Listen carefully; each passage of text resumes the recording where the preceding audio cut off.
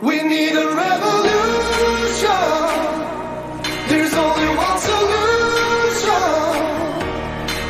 I need somebody to show me the love. We need a revolution. Hello, everybody. This is Bernadette Pager on Informed Life Radio, 1150 AM KKNW and CHD TV.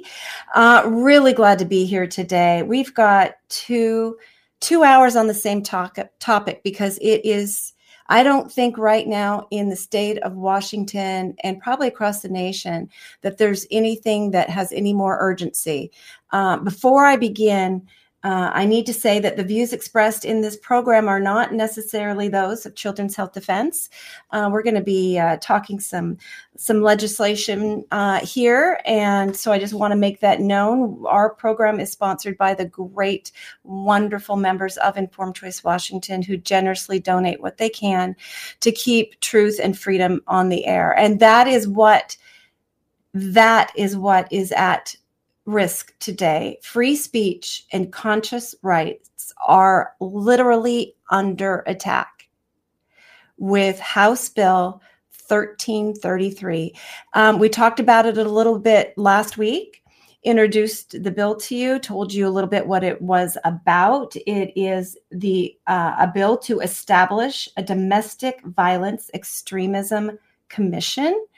But it had its first hearing just a couple days ago, and it was even more appalling than we had originally thought, right? You just keep getting layers and layers. So I am bringing on both hours, individuals who were bold and brave, who made the drive to Olympia State Capitol and showed up in person to testify in opposition to House Bill 33. So I'm going to bring on my first guest. His name is Doug Basler. There he is. Welcome, Doug, to an Informed Life Radio. Well, thanks for having me. I really appreciate, I know that you're at an event and you're in your car and you got this temporary setup. So I really appreciate you carving out the time. And I think you are like me. I mean, you went to all that effort to testify in person, and very, very few people ever do that. So I thank you for being a good citizen and showing up.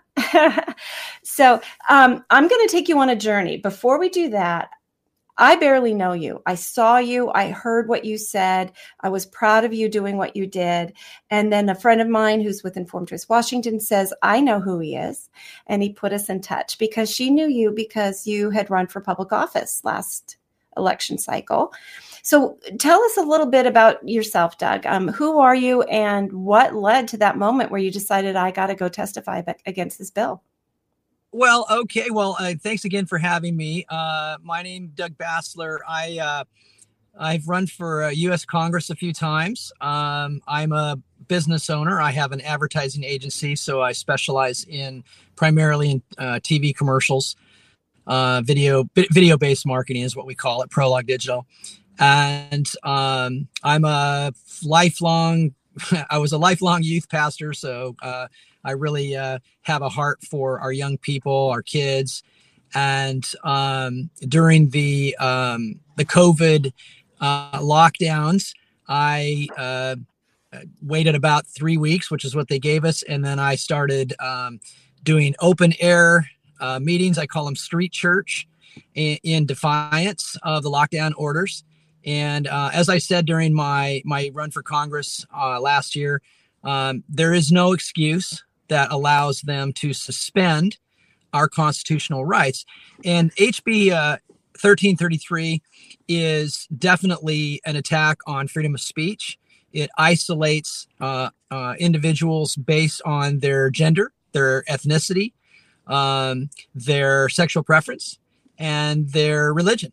And it seeks to use the power of the state to shut down free speech. And I felt like that was something I couldn't just sit by. And, you know, you think a guy that had run for Congress would have done this before, but that was actually the very first time that I've ever gone to Olympia and testified for a committee. So I was a little nervous, but doesn't matter. I think my wife has a coffee cup that I really like. It says, "Do it scared." Yeah. Well, a lot of Americans, we kind of got into this mess because we were all a little complacent. Somebody else will take care of it, or you can't fight City Hall, or who cares? It doesn't touch my life, right? We were very lazy, complacent Americans as a whole. And I count myself in that until I was about 50 or so. And I began to kind of wake up and realize all of the stuff that had happened that I should have realized were happening. And I had no idea because I wasn't paying attention. So, one of the gifts of COVID is, oh boy, people are waking up and realizing what happens if you don't pay attention. So a little bit about this bill. So it's described as this. In the first section, it says the Domestic Violent Extremism Commission is established within the Office of the Attorney General for the purpose of establishing a comprehensive public health and community-based framework for responding to domestic violent extremism. It is the intent of this section to build upon the research and findings of the domestic terrorism study assembled by the state attorney general in 2022. What's so important about this is it's not a bill written by citizens or by some other entity in the state who goes to a legislator, says, hey, we got this problem in the state. We wrote this bill to try to fix it. We've got the attorney general. We've got a state employee who's got the power of his office and the money of his office, our money, funding him, giving him money to make a study and pushing legislation. And I want to know when. I went and looked up the Office of the Attorney General. And one of the things that office is empowered to do is advise the legislature. But when did this office step from advising the legislature to compelling, motivating, basically drafting? I mean, for all intents and purposes, drafting, and now heavily lobbying legislation. Do they report to the PDC, to that public disclosure office? I mean, so it's like the government lobbying the government to get what the government wants. It seems like it cut out the most important person. Hello.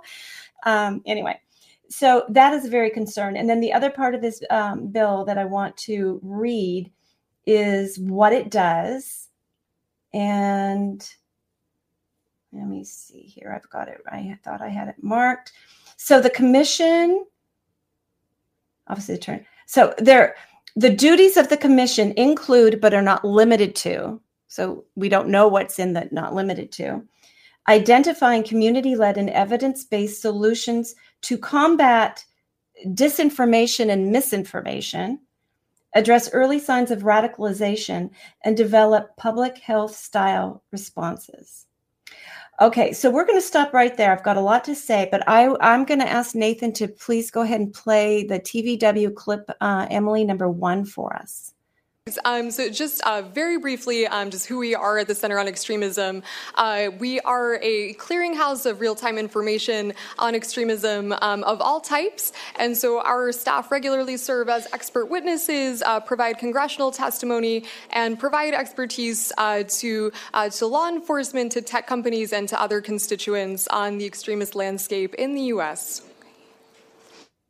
And I wanted to start today by talking about the history of white supremacy in Washington and in the Pacific Northwest. There is a significant history of white supremacy here, going all the way back to the KKK's involvements in the state, where up to 70,000 people participated in public rallies with the KKK in the 20s, through the violence perpetrated by white supremacist groups, including our members of the racist skinhead movement, as part of Volksfront, including a massive spree of criminal activity. We've seen the brutal murders of racially motivated murders in Portland in the 1980s. We've also, And this pattern has continued today, right? This is meant to show us that white supremacy has a deep history in Washington state, starting from the KKK, but moving to the formation of groups like the Aryan Nations, which were active right just 30 miles northeast of Spokane, where that was the home base for their activity.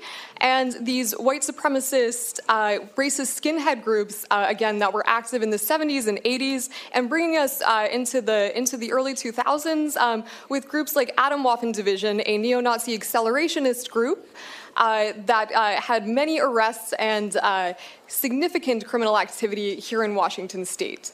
So this is what sets us up for looking at the activity of white supremacist groups in Washington today.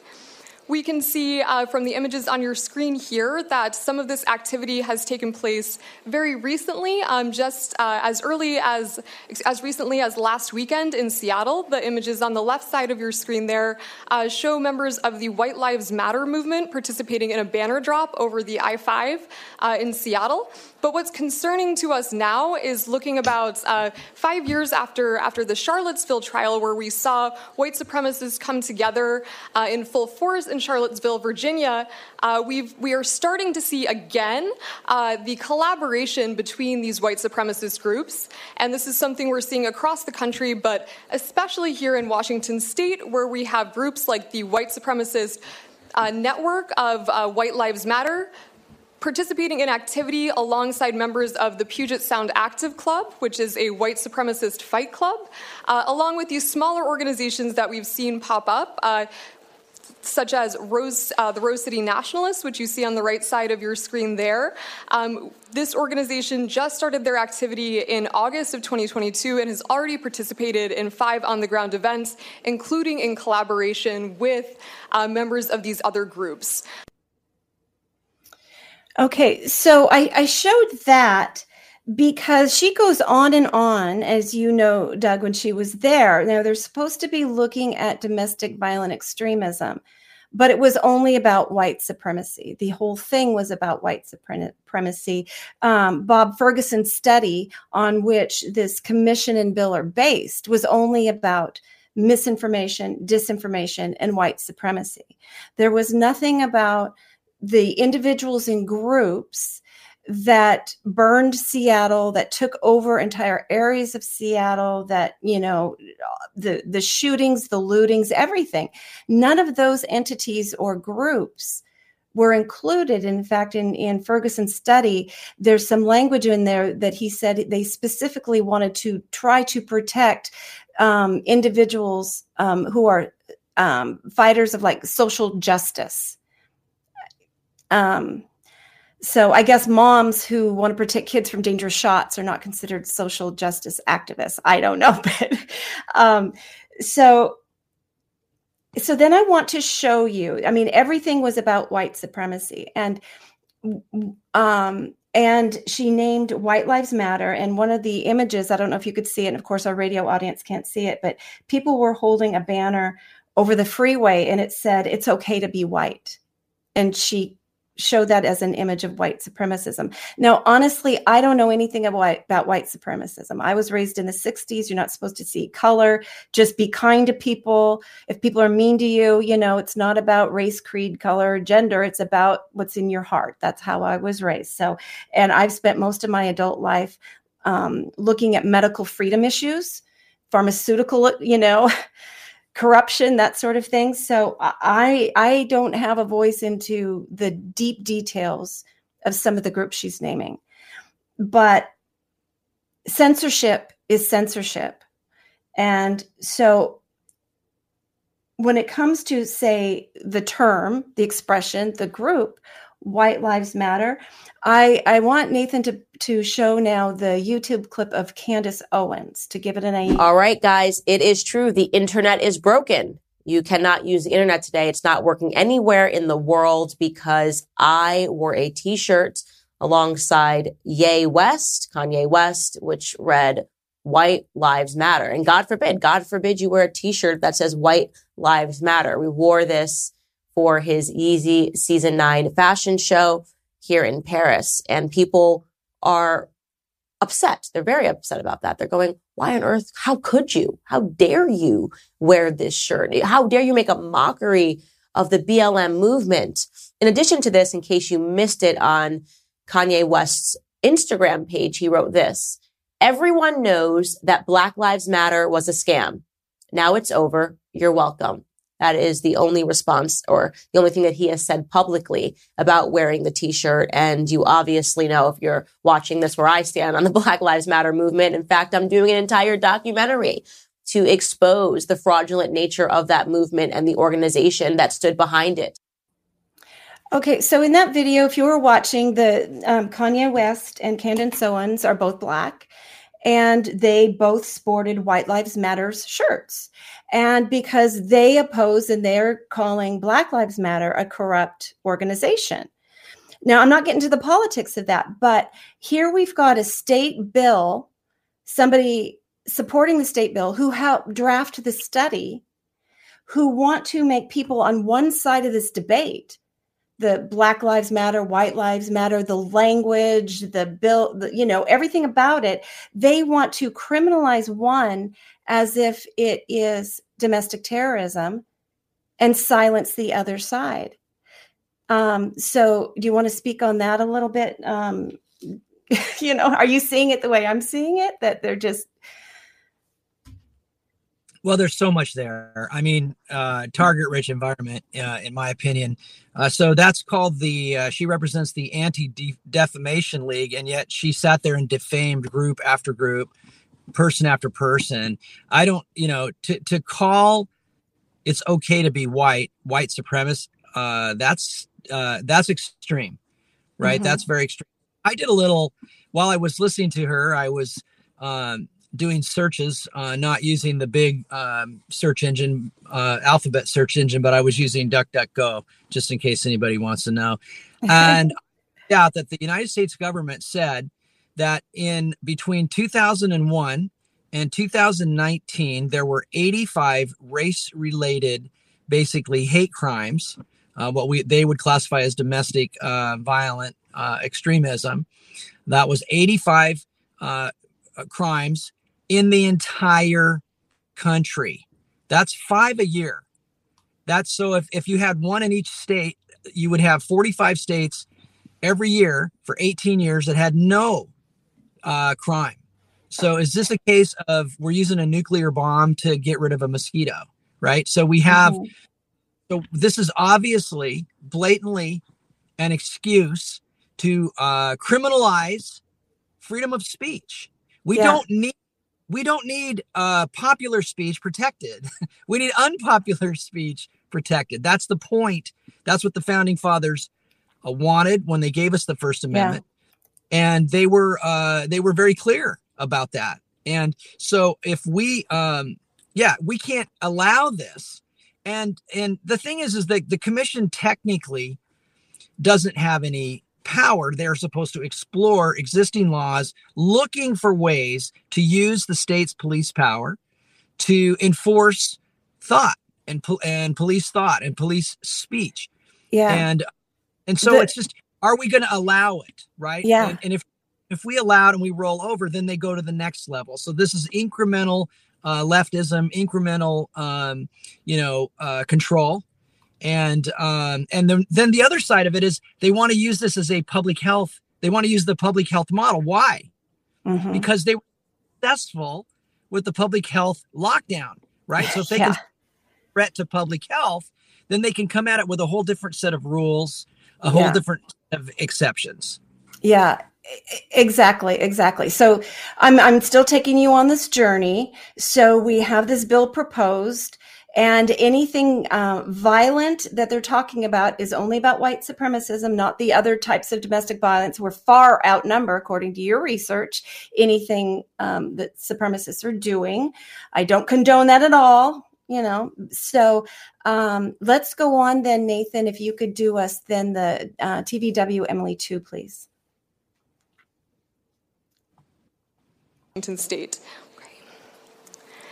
Now moving to some of the broader trends that we're seeing, we are seeing more and more that these narratives are motivating both extremists and non-extremists to action, right? So when we think about something like the insurrection, we know that of the participants in the insurrection, about 23% of those were card-carrying members of extremist groups, right? But the rest of the folks who were participating were motivated by this big lie, right? By this election fraud narrative, and these bigger narratives and conspiracies are motivating extremist groups to action as they try to glom on and have a common cause with more mainstream actors, because they think if we show up to protest around these narratives, we can potentially recruit more people, we can get our message out, and we can say, hey, if you're sympathetic to the idea that these narratives are being elevated about, perhaps you might be sympathetic to our other ideas.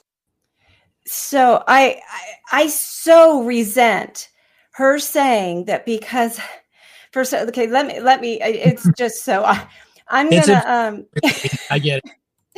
I'm going to share with you. Let's see. I've got something that it was a Substack post that I drafted and also put. Are you seeing this here? Informed Choice Washington. It's about free speech and conscious rights, right? But here is this slide. Are you able to see that a little bit better? The slide that was presented in the blue bubbles. This slide is labeled conspiratorial narratives motivating extremists and boosted by the mainstream. Well, it's not boosted by the mainstream because the mainstream is totally against anything that we say. But here's blue bubbles: election fraud narratives, anti-mask and anti-vaccine narratives, anti-critical race theory narratives, and anti-LGBTQ plus grooming narratives. Well, I'm all those bubbles, Doug. I believe that there's some monkey business in you, right? I mean, half the nation is in these blue bubbles. You know, there's something going on with the elections here and there. We've seen the video evidence. These shots are killing people. These COVID shots are killing people, and the masks do not work. I'm against what? Like putting a chain link fence to keep out a mosquito is what I've heard doctors say. These masks are right. You know, and 5 micron virus, and these masks have a 25 micron hole in them. So it's the virus sees nothing. It just goes straight through. Exactly. And, you know, critical race theory, I was taught, you know, raised, you know, going to St. Bernadette's grade school and John F. Kennedy High School, you know, and that whole Catholic tradition. I was taught that I do not elevate myself by putting down others. I bring them up to where I am. This whole critical race theory seems to be that in order to elevate people who might have historically been downtrodden, I have to become downtrodden. You know, it doesn't make sense. I have to, you know, let's just all be good to each other. Right. And, you know, anyway, so, and then of course, anti-LGBTQ grooming narratives. And then the arrow then leads over to red bubbles that says increased threats against, and I would say that there's likely very few what would be called threats, but there's probably passionate people showing up at election stations. Medical professionals are having some heated debates. School board members are probably feeling it, you know. I mean, if your doctor told you something was safe and effective and then your husband got it and then he had a stroke the next day, yeah, you might have a heated debate with your doctor. Like, why didn't you warn me, right? The myocarditis and the blood clots and the strokes. And then the other thing it says that those people in the blue bubbles lead to is protests and disruptions at school board meetings, pride events, and drag queen story hours. And I ask you, on what planet are parents okay with grown men gyrating in front of 4-year-olds in drag queen dress? I mean, please. I don't care if you like that. If you're an adult, go to it. It's you. You're an adult. But why are they saying that being against a child exposed to sexually lewd behavior I mean, I'm just so appalled and offended by this. And I know most of America is, right? Okay. I got to calm down. So what? So I mean, the bottom line is that all conservative positions in their world are extreme. All these positions that we believe that elections need to be open and transparent, that non-citizens shouldn't be allowed to vote, that you shouldn't be allowed to stuff the ballot box. Oh, well, you're a conspiracy theorist. We don't believe that you should have to, my body, my choice. They say that all the time when it comes to abortion, but when it comes to a vaccine, no, you have to do what we tell you to do. So what's next? Forced abortions and forced sterilization and these different things, right? So putting a vaccine that, so having that and saying that anything that goes against the narrative that they're pushing is considered hate speech or, they said one of the things she said was they haven't defined any of these things. White supremacy is not defined. Violence is not defined. They literally were trying to say that speech is violence, right? And speech is violence. And then they can say, we don't like that speech because that's violent speech. But this over here, actual violence, smashing the windows in the towers down in Seattle, stealing the jewels, burning the police cars, actual violence. Well, that's social justice. So that doesn't count. See, they can put any label they want. And in order to win, we've got to start talking. If you want to have free speech, you better talk. If you want to have freedom to demonstrate, then go demonstrate. If you want to have the freedom to petition our government for redress of grievances, then you need to petition the government for redress of your grievances. This is dangerous, and we're going to stop it. And it's not going to work. It's not going to work. Like I said, I haven't been to a meeting in person like that before. I mean, I think I spoke before City Hall once and some others. Never done Olympia. The room was full, and it was overwhelmingly opposed. And I think they want to put these things under the radar and get them through. And we know we can't trust Bob Ferguson. Just ask Tim Eyman, what he's. So I it's obvious. It's all out in the open. This is allowed. This is not allowed. And that's what they're saying.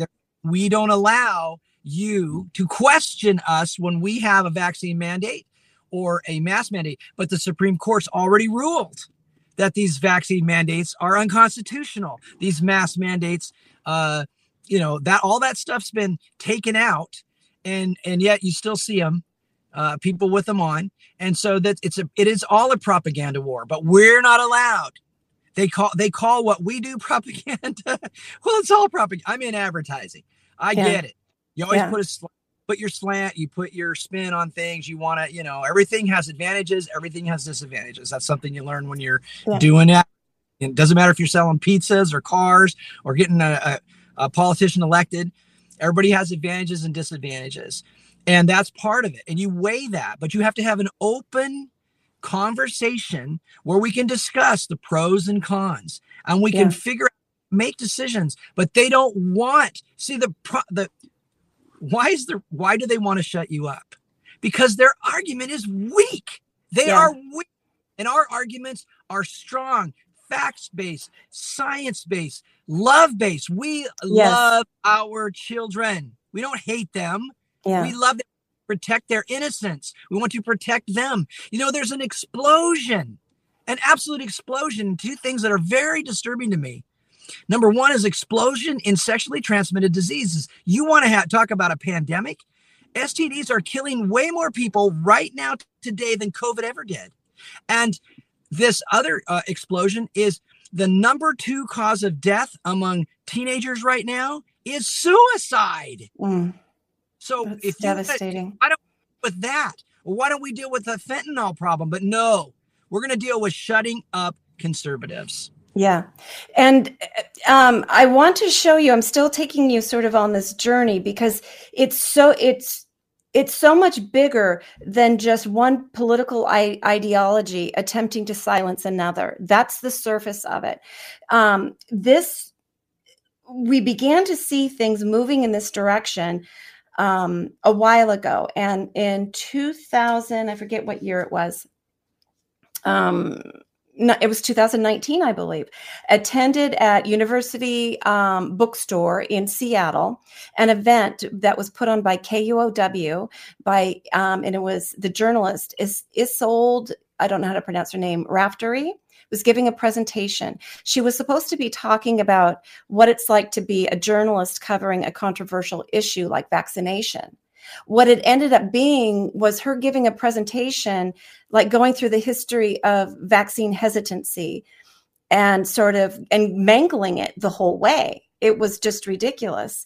And I was there, and my co-president in Informed Choice Washington at the time was there. And a couple of times we interrupted and said, "That's wrong. That's wrong. What you're saying is wrong. I've got the study right in front of me." And it was so infuriating what was going on.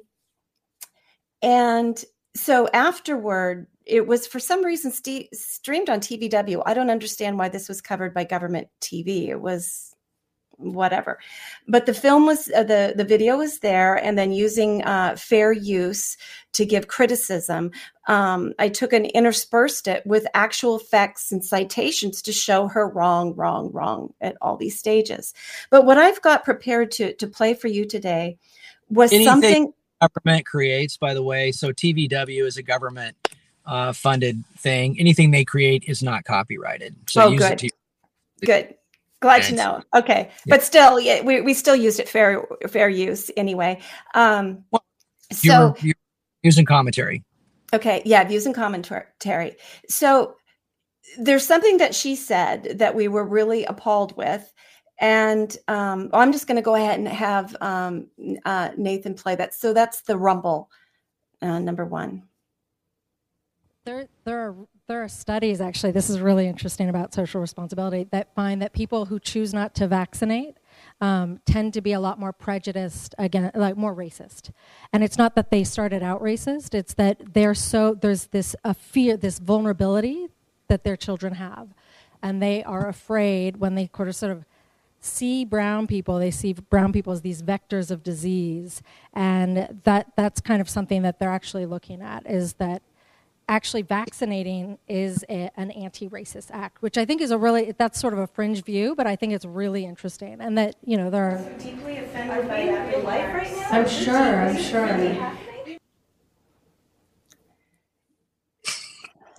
So you heard that voice, I'm deeply offended right now. That was me from the audience. But if you were racist and you thought brown people were diseased, you would get vaccinated as an act of white supremacy. Yes. Because I need to use your brain, people. Or if we thought that they were diseased, we would make sure we would force vaccines on them to clean them up. I mean, none of it makes any sense. We were so appalled. So after this event, so we're outside, and I said to Drella, I said, you know what? I think we just witnessed the birth of a new campaign against the vaccine safety movement, trying to label each and every one of us racists. Okay. So that was 2019. And of course, KUOW is National Public Radio, and that particular station heavily funded by the Bill and Melinda Gates Foundation. It's right there in the heart of big pharma and global power interests. So here we are now in 2023 with this bill, and somebody putting up a slide that equates anti-vaccine with white supremacy, just like we heard that reporter claim in 2019. Oh, it's a theory that, and then vaccination is an anti-racist act. Are you kidding me? I mean, how many people of color and people in poverty have been used and abused by the pharmaceutical industry as guinea pigs, lied to, poisoned? I mean, the whole thing I found so appalling. So there we go. We're seeing all of these tied together. So I'm going to return one more time to that that post that I wrote there, because I want to take you on this journey here of what I wrote about. So what in the world is going on? Well, with Anti-Defamation League is saying that anti-maskers, anti-vaxxers, and all these other people are leading to extremists. So number one, it's just a mask, right? But because decades of studies on face masks showed that masks are unable to prevent flu virus transmission, and common sense backed by current studies show mask wearing comes with risks, especially to children, it was clear to many that COVID-19 mask mandates were not and still are not about public health, but a means to installing place-holding frameworks for vaccine mandates and passports. And lo and behold, that's what happened next. And people said it's just a vaccine. But because the vaccines are unable to prevent infection, transmission, hospitalization, or death, and increased uptake actually increases all areas of risk, it is clear to many that vaccine mandates and passports are not about public health, but they themselves are placeholding and enforcement tools for compliance training and controlling the movement of populations. And this framework is now being transitioned from serving public health to serving public safety under the guise of domestic violent extremism. They call it DVE. And that's what HB 1333 is attempting to establish. Then I also say they're going to do the same thing. They're going to hang climate change on this as well. Okay, and then step 3, well, it's just extremists. It's just, these scary extremist people. But because peaceful citizens who oppose masks and the C-19 shots, and who have concerns about election integrity, and who are alarmed by societal move to sexualize children, because those peaceful individuals are now being labeled as motivating extremists by well-funded entities working with Attorney General Ferguson on HB 1333, it is clear that the mask vaccine extremism framework is not about public health or safety, but a tool for surveying, tracking, censoring, and controlling the population. For what purpose? Who benefits from censorship? Who benefits when the government proposes a framework that they acknowledge will violate the state and federal constitutions? So we have from Attorney General Ferguson's own study, I quote, because effective state intervention to address these threats has the potential to implicate speech or association that may be protected by the First Amendment, or the individual right to bear arms protected by the Second Amendment, we include a recommendation that all stakeholders involved in the whole of society response outlined herein to be trained to have a solid, high-level understanding of constitutional principles that may be implicated by the state's response to DVE. So in other words, Ferguson wants the stakeholders who are listed in the bill to establish a breaking point where individual constitutional rights end and public health and safety begin. And this breaking point must be preventative. Rights must end based on someone's speculation that a particular viewpoint has the potential to lead to violent extremism. And this exactly mimics what they did with COVID-19. Now, I'll go ahead and stop that, and I'll read some more of that a little bit later in the show. So there we have it, all linked together. It's coming to fruition that all of these frameworks prepared people and prepared the structure, and they're even using the language of framework now and public health style system to impose a totalitarian government. And the disruption and the division being caused is just, Doug, what are we going to do? Well, first of all, we go on the air like this. We show up at meetings. We talk to everybody. We go to our officials. We cannot let this pass. We cannot let this pass. We don't comply. We No. will not comply. We will not comply. And if we stand together, they can't stop us. There's, it's the old Bug's Life, right? The grasshoppers were, Yes. but they had to keep it up, because if the ants ever realized that they outnumbered them 100-1, and see, we outnumber them, and the supreme law of the land is the us. Constitution. Yeah. And the Constitution says we the people. And so that makes us the sovereign. In America, we are in control. They are usurping that control. They're using delegated authority. And I have a huge problem with elections right now. What they're if they can't be unelected, then they're going to keep doing this. Mm-hmm. And so at that level, we resist. We do not comply. And we talk and we say, one of the things I said, I heard my opponent, Adam Smith, he didn't show up at one of the debates, but his mouthpiece did. And they were like calling another congressional candidate, Joe Kent, a white supremacist. And I said, well, hey, if we're calling everybody names, I think you're fat and I think you're ugly. Okay. Name calling. There's no doubt. They don't define that. You see, they just call name. Yeah. You're a race. You're a this, you're a that. And you come right back. Well, you stink. You smell bad. I don't like the way you dress. You're funny looking. What are we, 2 years old? I know, it's so ridiculous. Yeah. But we have to treat it like it is. They're babies. They're not grown-ups. They're not adults. And they're offended all the time. And like, grow up. This is the real world in here. And everything that you don't like isn't hate speech. Just because you hate it doesn't make it hate speech. And so we don't sit down and take it easy. And if you want to save America, open your mouth and talk. Mm-hmm. Yeah. Say things. And I had a whole bunch of people that I knew that got fired because of vaccine, or either they got fired or they decided to leave their employment because of these vaccine mandates, and they got better jobs and they had better opportunities.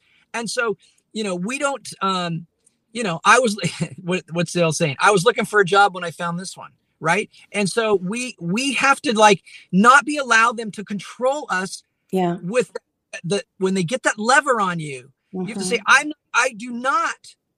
will not. And, there's a problem right now. I'm a boss. I have a company. We have a problem finding good people. And so if people start to, not be working because of this stuff, eventually the businesses are going to go, holy cow, we can't get employees. We need employees. And so this, we have power. Our power is in being ungovernable and not comply to this tyranny. Okay. So that's the whole point. And to throw their language back at them. So I don't know if you were going to play my testimony or not, but so that was my goal. I'm going to, let's talk about discrimination, loss of opportunity, being bullied, being intimidated. Let's talk about that. I'm part of a group that experiences it. And this legislation makes me feel unsafe. And you can tell it's like, oh my gosh, they're using our own. So Saul Alinsky, they all love Saul Alinsky, Rules for Radicals, says you hold your opponent up to their standards, to their moral standards. And so that is what we do. They want justice, but they want justice on this weird skewed scale. Well, we don't fight that by saying, well, we want our guys to be let off, but your guys get locked up either. No, we want justice. If our guys do wrong, they should go to jail. If your guys do wrong, they should go to jail. Yeah, exactly. And, I'm going to take it a little bit out of order that I gave you there, Nathan. If you could play the TVW Doug 4 for us, please. My name's Doug Bassler. I live in the 47th District. Good to see you, Mr. Stearns. And friends with Sam Lowe as well. Thank you guys for your service. Appreciate it very much. As I'm a member of a group that is frequently discriminated against, I suffer the loss of opportunity. I'm excluded, and I have been a victim of intimidation simply because of my gender, my sexual preference, my ethnicity, and my religion. I'm a white, cisgender, heterosexual man who's a Christian. And this proposed legislation makes me feel very unsafe. Being targeted simply because of my ethnicity makes me feel very uncomfortable. I live in Kent, Washington, one of the most diverse cities in the state, and I can tell you this makes me feel a lot more unsafe than going to my local grocery store with people of color and people that I love. Martin Luther King said once, "I have a dream that my 4 little children will one day live in a nation where they'll not be judged by the color of their skin, but by the content of their character." I believe that using police state powers to intimidate people just because their ethnicity is wrong, and I would ask that this committee would stop this bill here and not even let it come to the floor. Thank you. Well done. And, you know, part of what I was getting at and bringing you this journey of what we saw, what was presented, is that what they are doing in attempting to say that white supremacism is an issue and labeling all of this, it's got an ulterior motive. It's not about that. People are being caught up. They're being told, you know, of all of this stuff, but it's an excuse to get in this, the tracking, the surveillance, the censorship. I mean, anybody's watched any of the clips of the Davos meetings and all the World Economic Forum ideas, you will own nothing and be happy. You know, and in fact, House Bill 1045, that's going to set up a pilot universal basic income, is moving through the legislature right now. So they're laying in place all of these, through legislation, all of these tools to put us in this really scary totalitarian state and to pit person against person. You know, like you said, when you go into the grocery store in Kent, these are your neighbors. You're not judging them by the color of the skin. If somebody comes at you with a gun, you're going to judge that person. You don't care what color their skin is or you know, what their orientation. And, you know, personally, if an adult, do what you want to do, just leave the kids alone, right? Let's let the kids have innocent childhood anyway. But it's not about those things.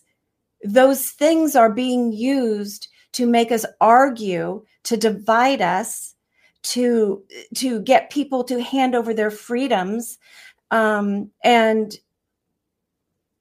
to take freedom away from us because they're being made to be afraid of us for some reason. It's exactly like with COVID. We were, as a society, we were made to believe that no matter what, no matter if you had natural immunity or 0 symptoms, you could still kill grandma if you didn't wear a mask and you didn't get a shot. There's no difference here because everybody is being proven guilty of being a domestic terrorist unless they prove otherwise. And I don't know how you prove otherwise if you happen to be, you know, white Christian male. How do you prove that you're not a domestic terrorist, right? I don't know. Yeah, so-called, you know, this manufactured health crisis. I often said, you know, Jesus, I quoted Jesus. Jesus said that it's the sick, not the healthy, that need a doctor. Okay, that's in the Bible. Yeah. Why are we treating healthy people? Why are we quarantining healthy people? See, it's turned up is down, you know, in is out, everything's backwards. We'll redefine, but that's the danger of HB 1333 is the lack of definition. They don't have any definition. They said the government, the federal government has a definition for domestic terrorism. We don't think it goes far enough because we want to include speech. Right. So that they want speech is violence. Yeah. And this speech is violent is our speech, not theirs. And so what has to happen is we have to fight back. We have to push back, and we have to hold them up. See, we have an entire generation, this new generation that's coming up, that they've been trying to indoctrinate. They have justice in their heart. And what we need to do is show them what justice really is. Yeah. And it doesn't take long. My two youngest daughters, one's a teen, one's early 20s, they honked at a guy and that had cut him off or something. And I'm like, girls, you don't do that. And this guy gets out of the car and kicks the rearview mirror off my daughter's car. They were terrified for weeks. And I said, you know, in this society, you can't bring correction. And they're like, Dad, it's not fair. And I'm like, see, that's in their heart. Their heart is that right. And so driving down here to Ocean Shores today, just going through mile after mile of these homeless camps with their human garbage dumps, their human waste. And it's not right. And they want to make that more. They want us all to live like that. We'll own nothing and be happy. They'll have you know what? They'll have everything and they'll still be miserable, terrible people. So the thing about America is that we got 1 minute. It gives us opportunity. No, you get what we tell you get, and you can't work hard and get ahead. And that's what's made America really the most wonderful place on earth. Yes. I would agree. And I hate to rush you here at the end, but we're just about out of time. I like to leave people with hope. And, you know, we can bring love back to this country. We can bring back togetherness, get rid of divisiveness. You know, let's just talk. We have to talk. We have to dialogue, and we have to stop HB 1333. So don't be afraid. Talk to everybody. We all have in common that we want to be happy. We want to be free. You know, you'll be surprised. People agree with you. Yes. Yeah, exactly. So I've got another guest coming on. She was there in Olympia too. My next guest, after we take a break, and we're going to be continuing this conversation because it is so very important. What they've already said that HB 1333 is model legislation for the rest of the nation. And so here we are, and let's model dialogue. Let's model bringing common sense. We have to get real debate back happening. One of the methods they do is we never get real dialogue in public with both sides really earnestly wrangling. We usually get something presented at us, 3 minutes of public comment and no dialogue. We got to figure out how to get dialogue. So Doug, thank you so much for standing up and speaking out and for joining me here today on an Informed Life Radio. My pleasure. Thanks for having me. Yeah. So everyone, you've been listening to 1150 AM KKNW, Informed Life Radio and CHD TV. We're going to take a few minute break and we're going to come back and talk some more.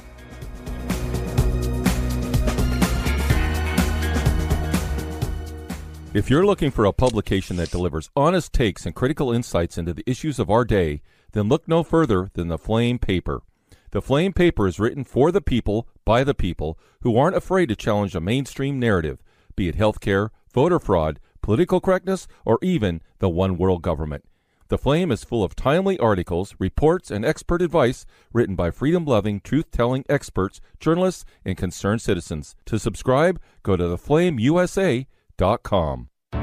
Were you harmed by the COVID-19 pandemic response? Were you or a loved one injured by the vaccines or the hospital protocols? Did you lose your business during the lockdowns, your job from the mandates? Did the school closures and forced masking hurt your children? Did your family suffer spiritually and emotionally from the church closures? You are valued. You are seen. Sharing your story can help begin the healing process. Truth and Accountability Project Washington, TAPWA, through Informed Choice Washington, is holding a listening session event this Saturday, January 28th from 2 to 5 p.m. at the Wenatchee Convention Center. Doors open at 1 o'clock. Come hear from NBA legend John Stockton, a rising voice for medical freedom, and many other important voices from within our community. Come to build community, to create a historical record, to find help and hope. To pre-register or request to tell your story, go to informedchoicewa.org and search Wenatchee, or find TAPWA on Facebook for more event information. Sponsored by Informed Choice Washington. Informed Choice Washington is a nonprofit organization that advocates for healthy immunity, medical freedom, and fully informed medical consent. The right to make medical choices without coercion is fundamental to our civil liberties and a basic principle in all human rights declarations. To learn more, tune in each Friday from 3 to 5 p.m. to An Informed Life Radio and visit the website informedchoicewa.org. It's time to take a stand for medical freedom. Go to informedchoicewa.org today. We need a revolution. There's only one solution. I need somebody to show me the love. We need a revolution. Hello, and welcome back to the second hour of An Informed Life Radio on 1150 AM, KKNW, and CHD TV. I want to say, as I did at the top of the first hour, that the views expressed in this program are not necessarily those of Children's Health Defense. We're going to get into a little bit of political talk here today because we are in the legislative session, and Washington State has been presented with one of the most frightening bills that I think that I have ever seen. But then again, I've not paid attention to politics too much until the past decade of my life. So I'm talking about House Bill 1333 that we talked about in that first hour. If you missed it, I encourage you to go back and listen. This next hour, we're going to continue on. I'm just really pleased to bring on with me a woman. Her name is Sarah Garriott, and she was another citizen who made the journey from wherever she lived down to the Capitol Olympia in Washington State to do what can be a little bit nerve-wracking and give public comment in person. Because she's so opposed what that bill is all about. And I see there is Sarah. You're a little bit blurry. Let's see if we can hear you, Sarah. All right. Hi. Can you hear me? I can hear you. So that's good. Middle of out to the coast today. So tried to find a spot where I could get some reception. Okay. Yeah. And if it looks like the reception isn't going to be great, we might have you turn off the camera so that it doesn't take up so much bandwidth, but we'll see how this works to get going. So I don't know if you were able to listen to the first part of the show. In the first hour, we went through kind of what the bill is all about, the framework of the bill, that it's establishing the Domestic Violence Extremism Commission. When it was presented this past week before committee, it was only described as, or the examples given were only far radical right, white supremacism, and issues of misinformation, disinformation, those vague issues out there. Bob Ferguson's study on which this bill is based also only focuses on those, with no mention of all the other types of extreme violence happening in Washington State. It just focused on that. So I kind of took viewers and listeners through this whole history, really showing what's happening is really not about what's happening. There's, what is his name? The Dark Horse podcast. I'll think of his name. I just was talking about him yesterday, but he said something that makes so much sense to me as he was analyzing what was going on through all of this COVID.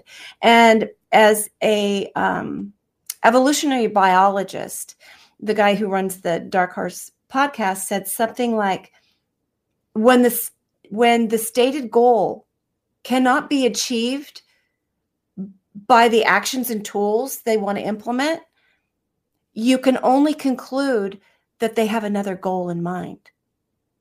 And that is what we have seen with the framework for the masks. Masks can't stop the spread of infection. What are you doing? Well, we realized they were laying the framework for the shots. And then the shots came along, and, well, they don't prevent the spread of infection either. So, but there it went into that framework of the masks, getting on planes, trains, school, work, the whole thing. Control. Yeah. But they don't work either. So what is the purpose of the shots? Well, we're seeing now with HB 1333 it's to establish a similar public health style framework to introduce this idea that we've got this massive problem with domestic violent extremism. And so we're just going to use that framework that we've built to now have all of society, and not just to go after cases of extreme of violence, but to prevent it. And so now we've got this model of prevention, which is so scary. With COVID, their preventive models held you as guilty, capable of infecting others, even if you had zero symptoms. Killing grandma, even if you had zero symptoms, and even if you had natural immunity, right? So that's how they were forcing people to willingly hand over their freedoms, right? So now they're going to do the same thing with extremism. They're going to prevent extremism, which is such, I mean, when in history, when governments have sought out to try to shape and prevent and retrain people, has that ever been a good thing for freedom, for safety, for everything America really stands for? So that's where we ended the first hour. I gave you a summary. Thank you, because I wasn't, so thank you for that. Yeah, you're welcome. And so I'm going to kind of how I met you was being so excited. You know, I was listening to this. I heard all these great voices, including somebody, Laura Gabriel, who I know is a nurse. So you and her both gave testimonies. So I'm going to ask to begin with, let's hear yours. Let's hear TVW Sarah 5, if we could, please, Nathan. Good afternoon. My name is Sarah Garriott, and I am a fourth-generation Washingtonian raising a fifth, and I ask you to please reject HB 1333, do not pass. The Attorney General's 2022 domestic terrorism study states that the, quote, effective state interventions, end quote, that the work group wants this commission to find ways to implement have the, quote, potential to implicate speech or association that may be protected by the First Amendment or the individual right to bear arms protected by the Second Amendment, end quote. In short, the study acknowledges up front that their proposed state interventions are unconstitutional. This bill violates Article 1, Section 5, 7, and 11 of the Washington State Constitution, which state in parts, quote, every person may freely speak, write, and publish on all subjects, and no person shall be disturbed in his private affairs, and absolute freedom of conscience shall be guaranteed to every individual. That should be, and that, end quote, and that should be enough to end this bill here and now. In October of 2021, the NEA unjustly labeled peaceful parents across the country speaking in their children's defense at school board meetings as domestic terrorists. These parents were seeking the best interest of their children and were in no way being violent, and now here we are. Legalizing Orwellian actions such as data collection of citizens, establishing snitch lines for neighbors against neighbors, and sending people to re-education camps whose constitutionally protected speech those holding majority in power believe to be mis- or disinformation does not make these actions any more justified or moral. It makes them worse. I urge you to please reject this. I have 3 children at home, though I have white hair, and I want their future to be free. Thank you. Oh, I'm so proud of you. That was so well done. Beautifully delivered and written. I got white hair too. So we got to rock the white hair. Yeah. And, you know, you just wonder how many of those legislators are aware that around the world and here in the United States, doctors like Dr. Meryl Nass up in Massachusetts, her medical board,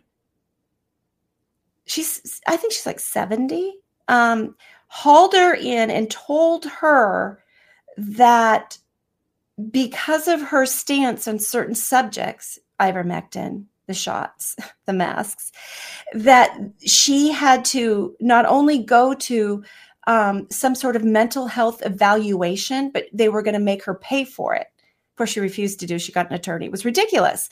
So, you know, it has all these little test grounds. Let's see. Can we claim that the spreading of misinformation, which is whatever we deem it to be, is a mental health issue? You know, it's really, really this dangerous slope that we are seeing. And that is exactly, you did such a brilliant job. Go ahead. They're using all of this as a test of social responsibility, right? The whole thing, I think we even saw was it the WEF that came out just this week while they were meeting, and that's what they said. They said COVID was a test of social responsibility, which we knew all along. This was, how far can we push this? You know, how far can we push them before they push them? COVID, and that's what we're seeing with 1333, only it's further, much, much further than, we did before then. Yes. So COVID, they're saying, is a test of social responsibility. And what they made people turn person against person. If you didn't do these prescribed things, then you are not socially responsible and you are selfish. Even though you've got a stack of documents that said that mask cannot protect anybody. So I had a friend at the beginning of all this, and I had done all my mask research, and she had her husband was going through cancer treatment. Mm-hmm. And I said, let me send you the information on masks because they're not protecting him. Mm-hmm. And she got angry and refused to engage anymore. And I'm like, I'm not doing this. I'm not shunning her. I'm not mocking the mask. I'm saying, if you really want to protect your husband, this mask won't do it.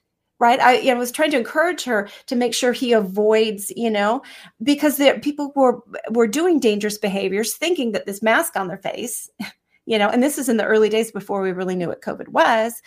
And even and just now having this conversation that you and I are having about masks, if you remember one of that infamous slide that came up during the 1333 hearing that said, those 4 quadrants of these are the things that we believe are indices of, domestic violent extremism. And one of them was going to your school board and talking about masks or vaccinations. Yeah. And that's really something else, because how many of us went and said, I know a mother, I certainly went to my school board meeting. As I said, I still have 3 children.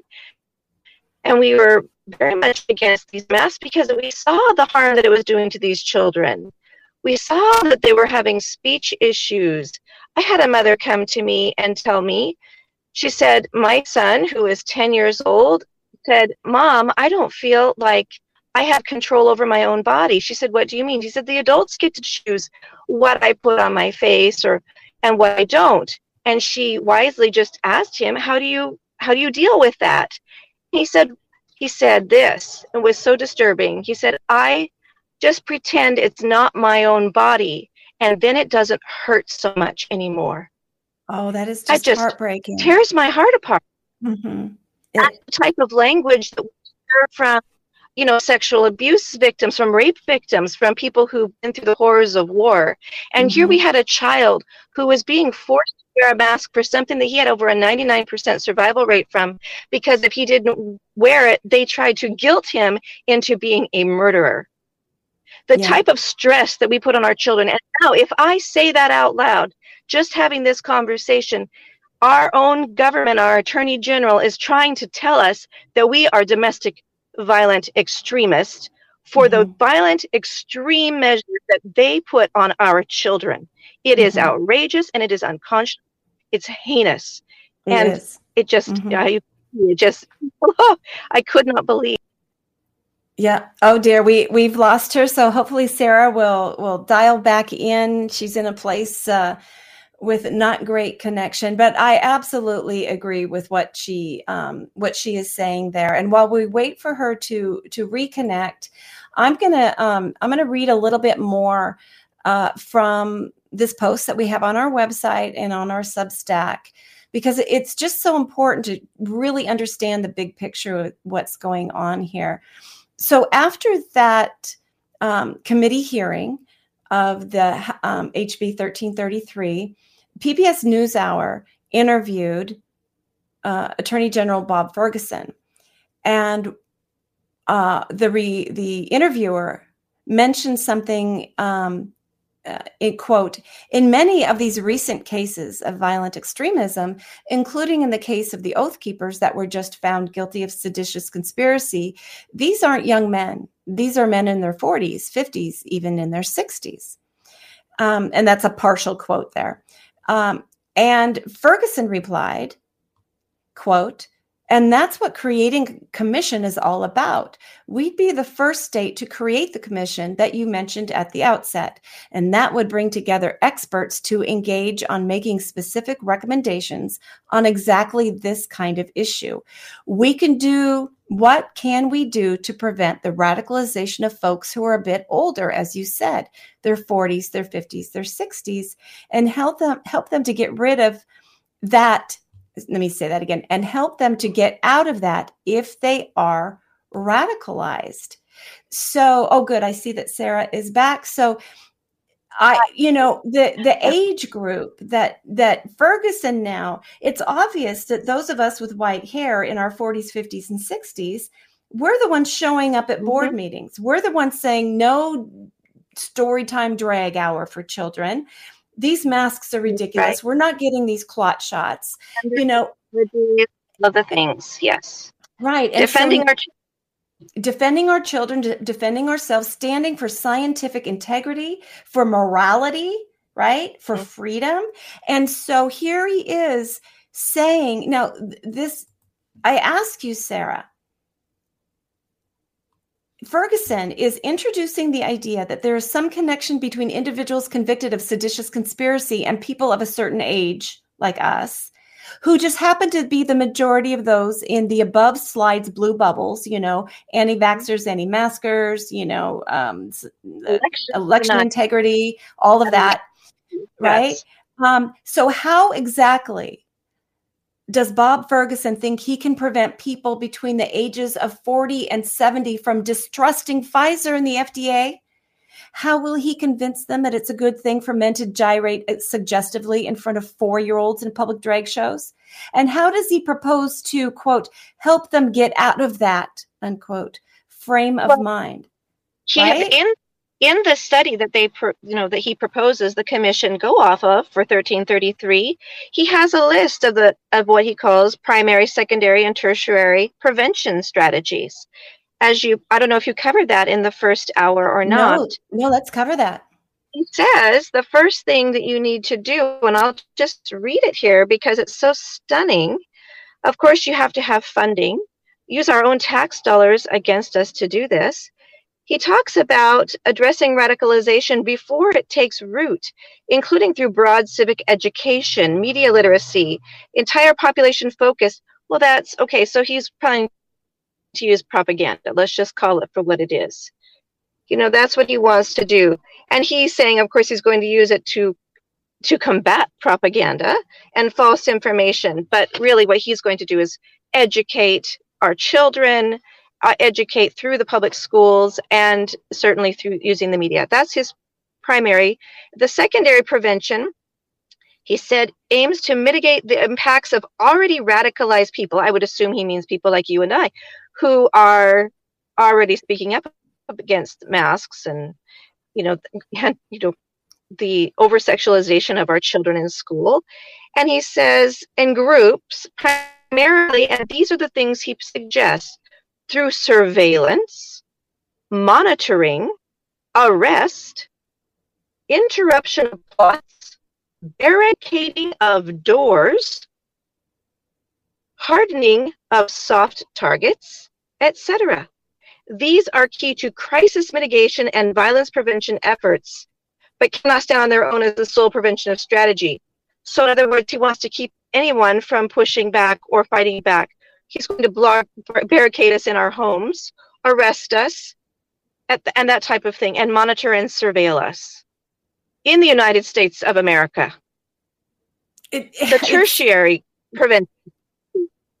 It's dystopian. It's Orwellian. I just can't believe that I'm sitting here having this conversation here in, I'm a 4th generation Washingtonian, like I said in my testimony. Never would I have thought something like this would come from our government, or anyone for that matter, here in the United States. Right. And the third one is, Go ahead. I'm sorry. Go ahead and read this. Okay. He says to focus de-radicalization efforts, including the third level, is through prison de-radicalization programs and exit type counseling services that aim to help radicalized individuals leave extremist groups. What exactly are those counseling services? I mean, they could be anything. If he's going through a medical public health model, Hitler used public health models. That's exactly what he did. He might think he's the first innovative person to bring this to a state in the United States. That's because we stomped it out under Nazi Germany. That's Stalin-esque. It's Mao Zedong. That's North Korea. That's not what we do here in the United States of America. And I am I'm completely blown away by this. Yeah. And So, the past few years have been leading up to the more extreme that they have been on so many of these issues. And then the greater they label those of us who just want, again, I say scientific integrity and public health policy, fair votes, stop sexualizing the children. Let's have a little morality. And then the more the extreme they get pushing all of these things on us. I mean, did you ever in your life think that somebody would present to a Washington State legislative committee a slide that said that individuals who try to interrupt drag queen story hours, that the bad guy would be the person interrupting them rather than the people trying to hold them? What on earth, right? So this has been planted, that this division, this trying to have all of these parts of society appear to be like, if you're opposed to that, it's like they're creating things trying to get us angry. So I encourage everybody, get angry, but stay peaceful. Find a way to stay peaceful in your heart, in your manner, in your action, right? Talk a lot.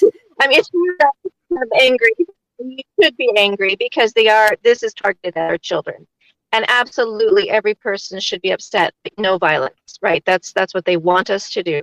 Yeah. And we cannot do that.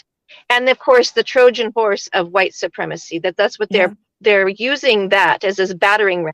Because how could you be against this bill if it's to fight white supremacy? Nobody wants to be a white supremacist. So you want to, I'm going to stay away from saying I'm against that with a 10-foot pole. And that's why they're putting that label on everything as this Trojan horse that causes us to shrink. Because, I don't want anyone to think I'm a white supremacist. Well, who wants to be a white supremacist? None of us do. No, of course not. Yeah. That's why you're trying to put that label on everything so that if you reject it, well, you must be one. Well, that's absolutely ridiculous. Yes. And so we need to call it out for what it is. Yes, we do. We need to be brave mama and papa bears and just stand up for truth and not be intimidated, because fear and intimidation is exactly what the tools they want to use to keep us silent so they can establish all of this. But that's just selling out our children and grandchildren. There's a famous old saying, I don't remember where it comes from. I heard it from on Epoch Times somewhere, that you can vote your way into communism, but your grandchildren will have to shoot their way out. And, right. So if they're trying very hard to make us all feel ashamed to stand up and oppose something, like you said, because they put it behind the mask of course I don't believe in white supremacism. Of course I don't believe in discrimination. That's not what this is about. No, remotely, but that's what they want to make it about. So they make you look like they want to keep everybody silent and afraid, just like you said, through fear mongering tactics. And in the first hour, we showed a video of a journalist from KUOW who linked in 2019, made this audacious comment that mostly white women who are the ones who don't vaccinate, and it's because they fear brown people. I mean, you have to, I'll put a link in the thinking. I mean, it doesn't even make sense. And she says, so really vaccination is an anti-racist act. I mean, it makes no sense. I'm like, what? But I was so appalled. I was there in person. But I wanted to tell you about another time, because I have seen the seeds of attempting to make people who oppose, who want vaccine safety reform, who want medical freedom and informed consent, to label us and attack us. And I was at another University of Washington event. It was UW Bothell. It was a professor looking at the anti-vaccine movement. And he put a slide up on the screen it was a big vaccine conference. And I think it was down in Atlanta. And there were protesters there. Now, I knew these protesters because there are people in the vaccine safety movement who have vaccine-injured children for the most part. There were probably 50 or so people there, right? Mm-hmm. And we're talking moms, a lot of them with gray hair like us, right? Some have kids in wheelchairs. Some, our kids were on the spectrum, so they're like, all the different issues. But they're just peaceful moms with their signs, saying we want, end mandates, reform pharma, make pharma liable again, that sort of a thing. So anyway, this professor in Washington is putting up these slides, and he's got this language that connected events like this with violence. He implied that this event, that violence occurred. And I was shocked. I was sitting there shocked. So I go home and I reach out to my friends who were there. I said, was there any violence at that event? And she laughed and sent me pictures of her and the other moms with their signs arm in arm with the police. Like, peace, man. Usually when you get talking to the police at these events, they say, yeah, my son, or, I've got a cousin, and yeah, I'm really concerned about there's so many shots. I mean, they're usually very kind and respectful, and they usually have a story. Uh-huh. So I was so, upset. It kind of snowballed, and it got really bad because all the people found out who I was talking about and tried to get him fired. But that's a whole other story I don't have time to go into right now.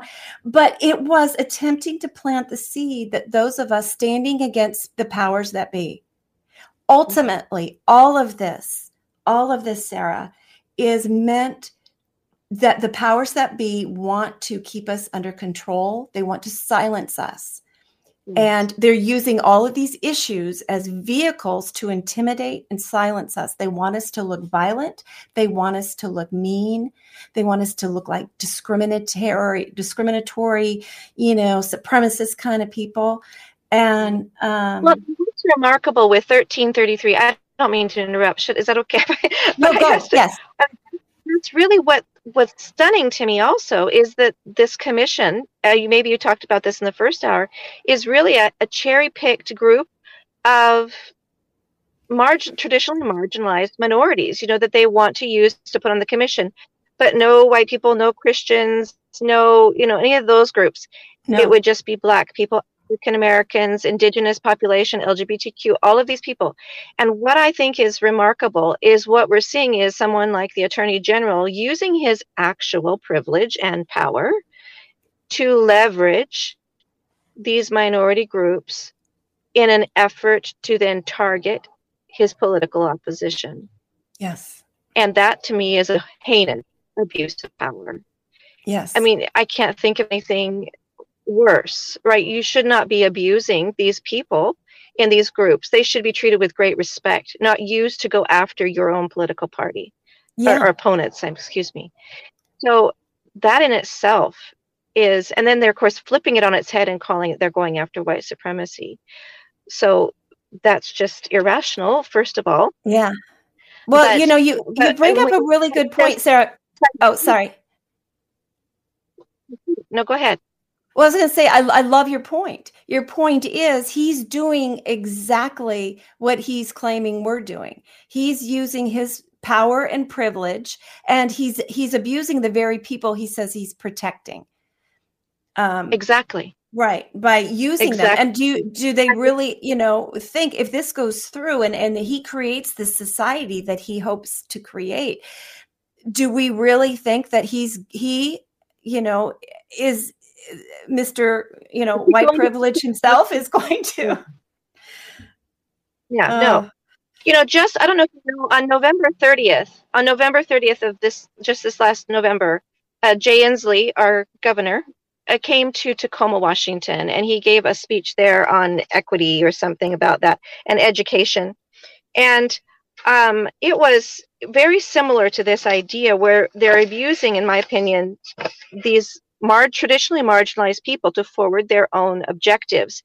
And often, I don't know if you've heard them give these land acknowledgements, for the indigenous people that they do for these meetings, etc. And to me, I had a conversation with someone who's a proponent of those. I met her for coffee, and I just said, I don't drink coffee, but we met, and we sat there and talked across the table. And I said, don't you see that asking young children to say out loud that they are living on stolen land, that their parents stole this land, is abusive for these children? Mm-hmm. They have no concept of what you're talking about. And so, but anyway, Jay Inslee went on of this equity summit, and he said, and I wanted to read this to you, what he said. He said, quote, "This country has elevated a story of democracy and freedom while minimizing the impact of violence and oppression on marginalized communities on whose backs this nation was built." And then he goes on and talks about how these foundational principles of liberty, such as, and they had the list there that this educational agency presented. I don't know if it was Inslee himself who said it or the agency who presented it, but I know it was at that same meeting. And they went on and said, such as individualism. These are the principles of liberty that he thinks need to be shifted.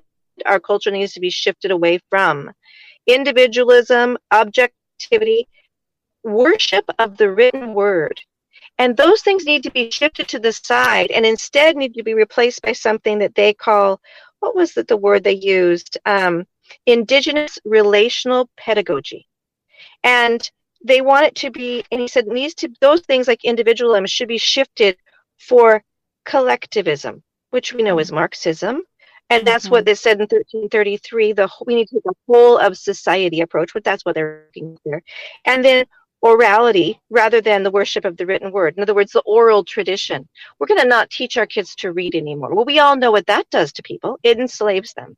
That's how you lose your culture, your tradition, your laws. Everything falls apart.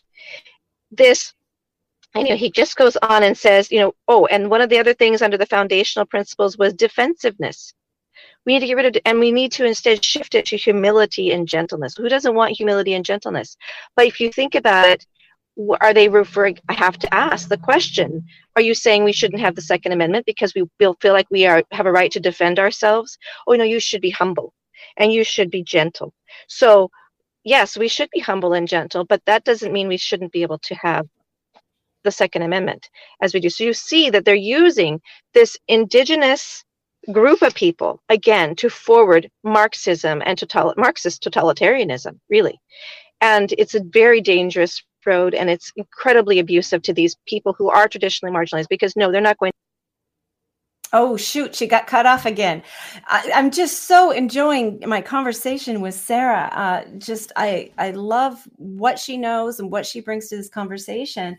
So she'll sign back in, and then she gets to finish up what she was saying. And I'll go ahead and tell my listeners here that she reminded me of a time when I first started interacting with public health and with government, and at meeting openings. I see Sarah's coming back on. Yay, there she is. So Sarah, I was just about to tell just this little aside that you reminded me of. When I first started interacting and attending public meetings, nobody opened with saying that this building that we are in, was stolen from the natives of this land. And there was one particular meeting in this past year, and I think it was the Vaccine Advisory Committee. Now, indigenous populations and, various populations have really been targeted by pharmaceutical industry over the years, right? Just horrific experiments on them. Yeah.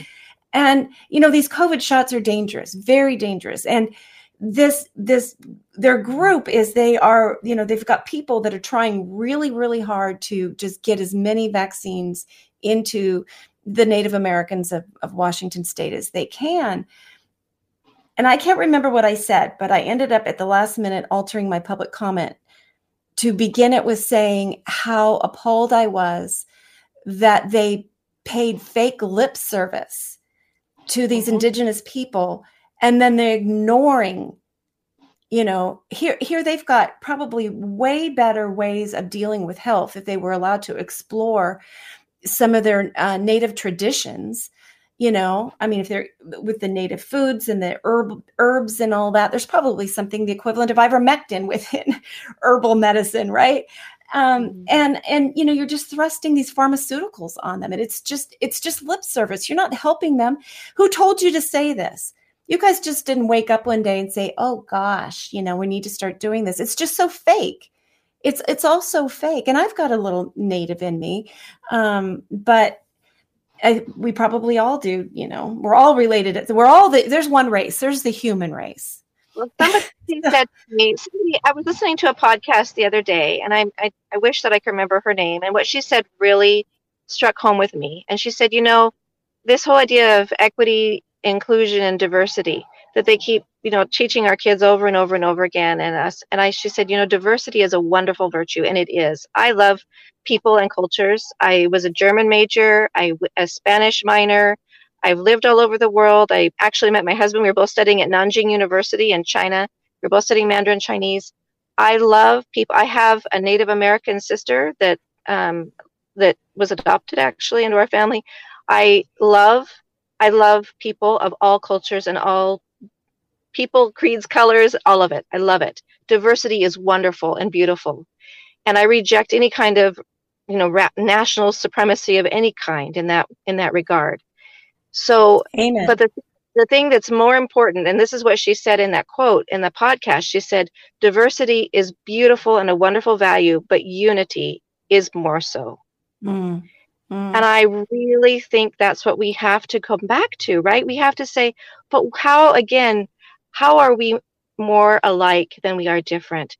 Where is our humanity in what do we have in common? Rather than having all of these, safe spaces that we can go talk to as if the others are unsafe by excluding them. Mm-hmm. And so bringing each other together, and like you said at the beginning of this, having these conversations back again where we can speak together and have more than 3 minutes at a hearing, at a school board meeting, or at a community meeting. We need to be able to have these conversations and come back together as a people. And the way forward for all of this is that kind of communication, is that kind of centering on unity and what we have in common, that we need to be one people, one heart, one mind, and to love each other in that way. And then again, to educate our children and our communities on the foundational principles of liberty, right? What is it that is foundational to liberty, that is key? Certainly information is one of them. Being a well-educated society is one of them. Having truth and having things foundational on truth and humanity, what is common to humans, is critical in a free society. And that's how you correct all of these abuses of power, is through teaching our children these foundational principles, getting back to constitutional principles, studying those framers of the Constitution and what they taught, how they came to the conclusions they did, that built this greatest civilization, had the most liberty. That's why people are flocking here, right? That's why they're crossing our borders in such great numbers, not because we're a white supremacist nation. Yeah, wouldn't come here if we would. Because they want that freedom and from totalitarianism. Oh, we're losing your voice. Oh, I think it caught up with you. Sorry, I do have to go pretty soon in any case, but just to I think that's kind of a hopeful thing. I hope that we can move that forward. I do that too. We can It's educate our children. Yeah. And, you know, I was a little bit heartened the other day. I listen when I drive, I go to Nashville and back. It's 4.5 hours or so. So I'm all over the dial as I go into one range and another.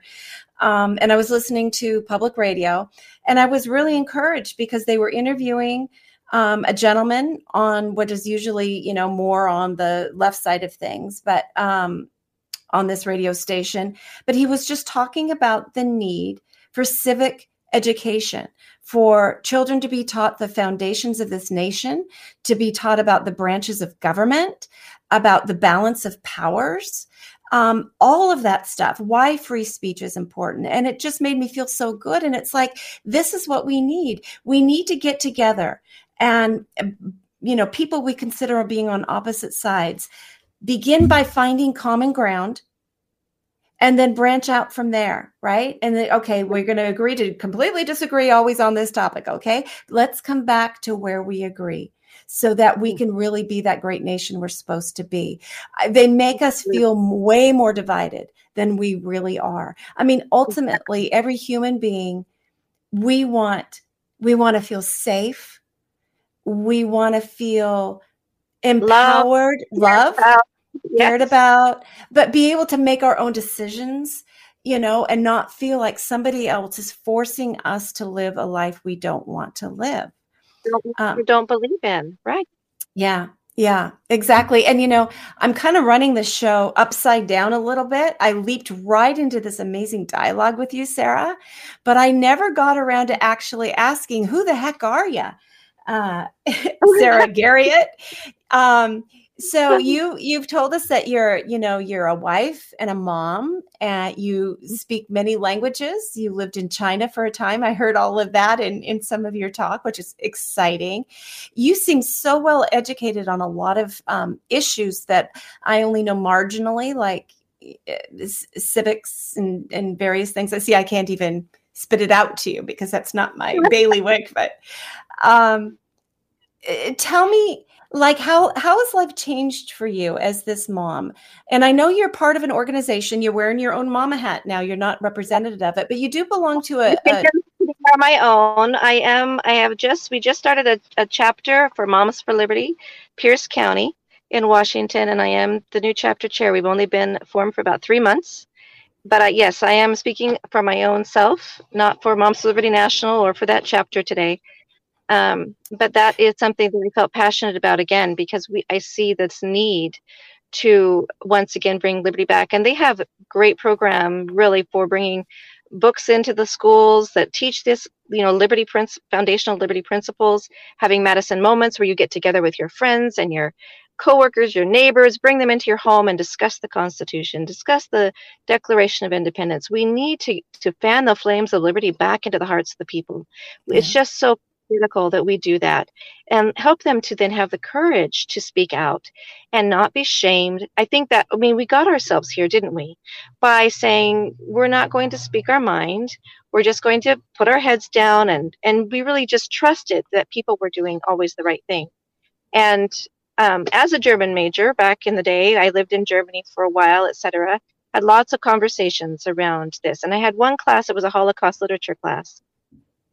And I remember very clearly thinking while I was in that class that the German people who I love had they often would say things like, we saw it happening. We just didn't really believe it was going to happen or that it wouldn't go that far. And they were afraid to speak out.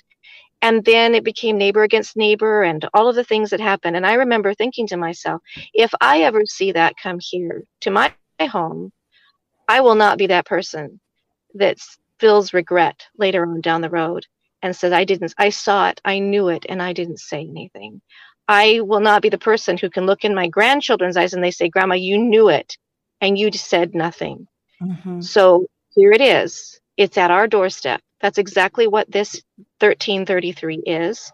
Yes. And So I rearranged my schedule and I went down. I brought my daughter with me. She was sitting back in the back row, my oldest, with me, and gave that testimony. And I will continue, I hope, to be able to do that, regardless, frankly, as if this passes and they decide to barricade our doors or arrest, we cannot stop. This is unjust, not right. And the only way forward is by speaking the truth and by doing it peacefully, but consistently, and fanning that flame of liberty into the hearts of our children. Yeah. Oh, I just every word, Sarah. I'm so glad to have discovered you, and I hope that in the future you'll be coming on again to have these really great conversations. I think you bring so much important things to the table. I had a really, what was my thought? I should not. It's that time of day here that I like thoughts go in and out, and then they are gone. But yeah, I mean, it's each one of, I know what it was. Each one of us leading up to this. And I keep thinking about that. And I said in the last hour, we've been complacent as Americans. We've put our heads down, go to work, come home, turn on the TV. It's all about when's that football game going to be on, and just really sort of led these sort of isolated lives. It was much easier to do than get involved. And then, of course, the way modern life is spread out in suburbs where you don't know your neighbors, you don't have the sense of community. There's so much that we lost over the past decades that really lent itself to not paying attention to your community, not knowing your neighbors, not really being involved in that. And then, of course, the complacency happened. And through the specific thing that Informed Choice Washington and Informed Life Radio often focus on health issues, in particular vaccines, for decades, there would be behind closed door conversations. Doctors would say, I know you're right. I know that some of these shots are dangerous, or there's too many, or some of the kids are being hurt. But if I speak up, I'll lose my career. I'll lose my license. I will be mocked. I will be shamed. Yes. Right? In the United States of America. And that's what's so sad. We have the same thing happening, with teachers right now, right? Please, give this information out, but don't tell them I gave it to you because I don't want to lose my job. So thankfully, my husband is fantastic, and he is an independent general contractor. He owns his own business, and through his work, I'm able to continue doing what I do and being able to be out there.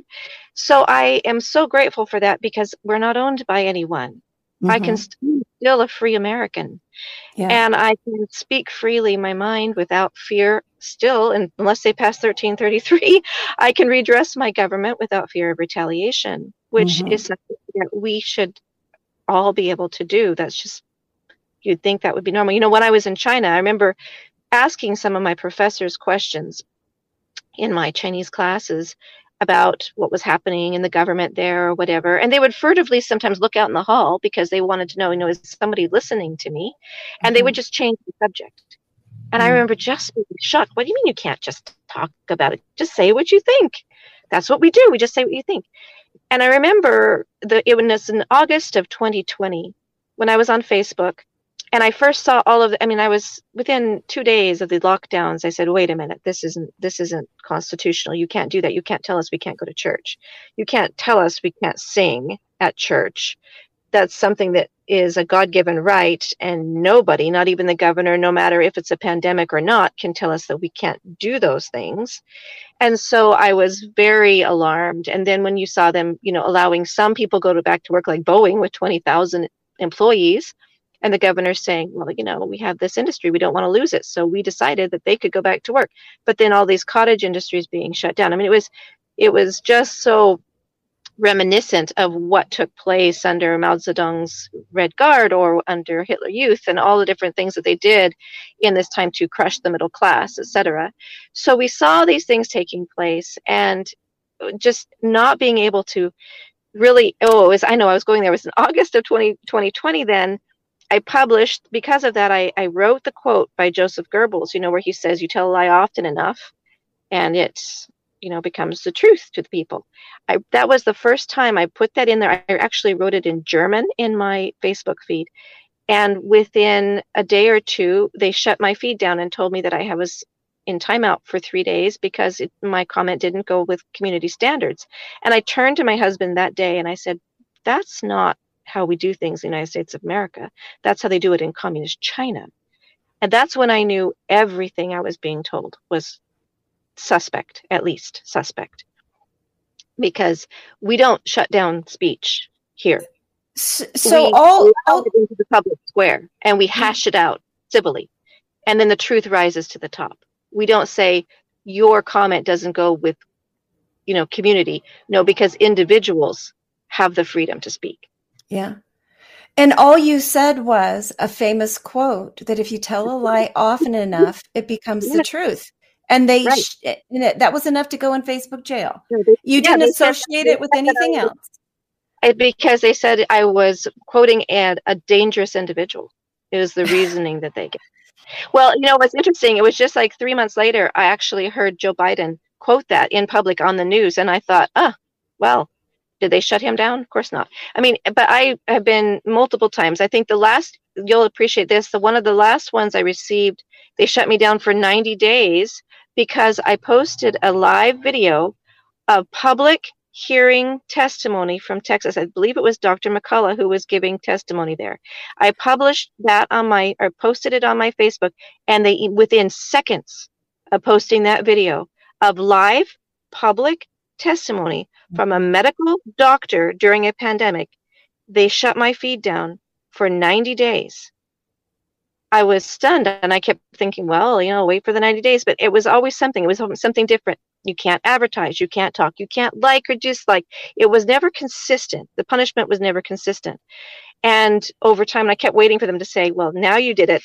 Now you can't come to our birthday party. It is so childish, such playground manipulation. Yes, exactly. Being able to speak my mind. Yeah. And we've got America. Yeah, and exactly everything that you just said. And we're just about out of time, down to about the last minute. And just like in the last hour, we're really in kind of the same place. What is the solution here? The solution is stand up and speak out peacefully, loudly. Grab your friend, hold hands. This is it. I've got a little bit of a crude expression that I've been saying for a couple of years now, and I apologize, but it's stand up or bend over time, people. So let's do it, right? Anybody who believes and knows that everything is wrong, now is the time to stand up. We all join hands and stand together. We win. We can create community again. We can get rid of division. We can support this great society that we have and find harmony with the wonderful diversity. We can do this, but it takes all of us together, rising up, speaking out. So you got your marching orders, people. You can do it. And if you're a little afraid, go with a friend to the Capitol. Go with a friend to places to speak up, together you be like Lucy and Ethel. You don't want to be like those other two who drove off a cliff. You're going to be like Lucy and Ethel, a little bit of chocolate, you're going to be okay.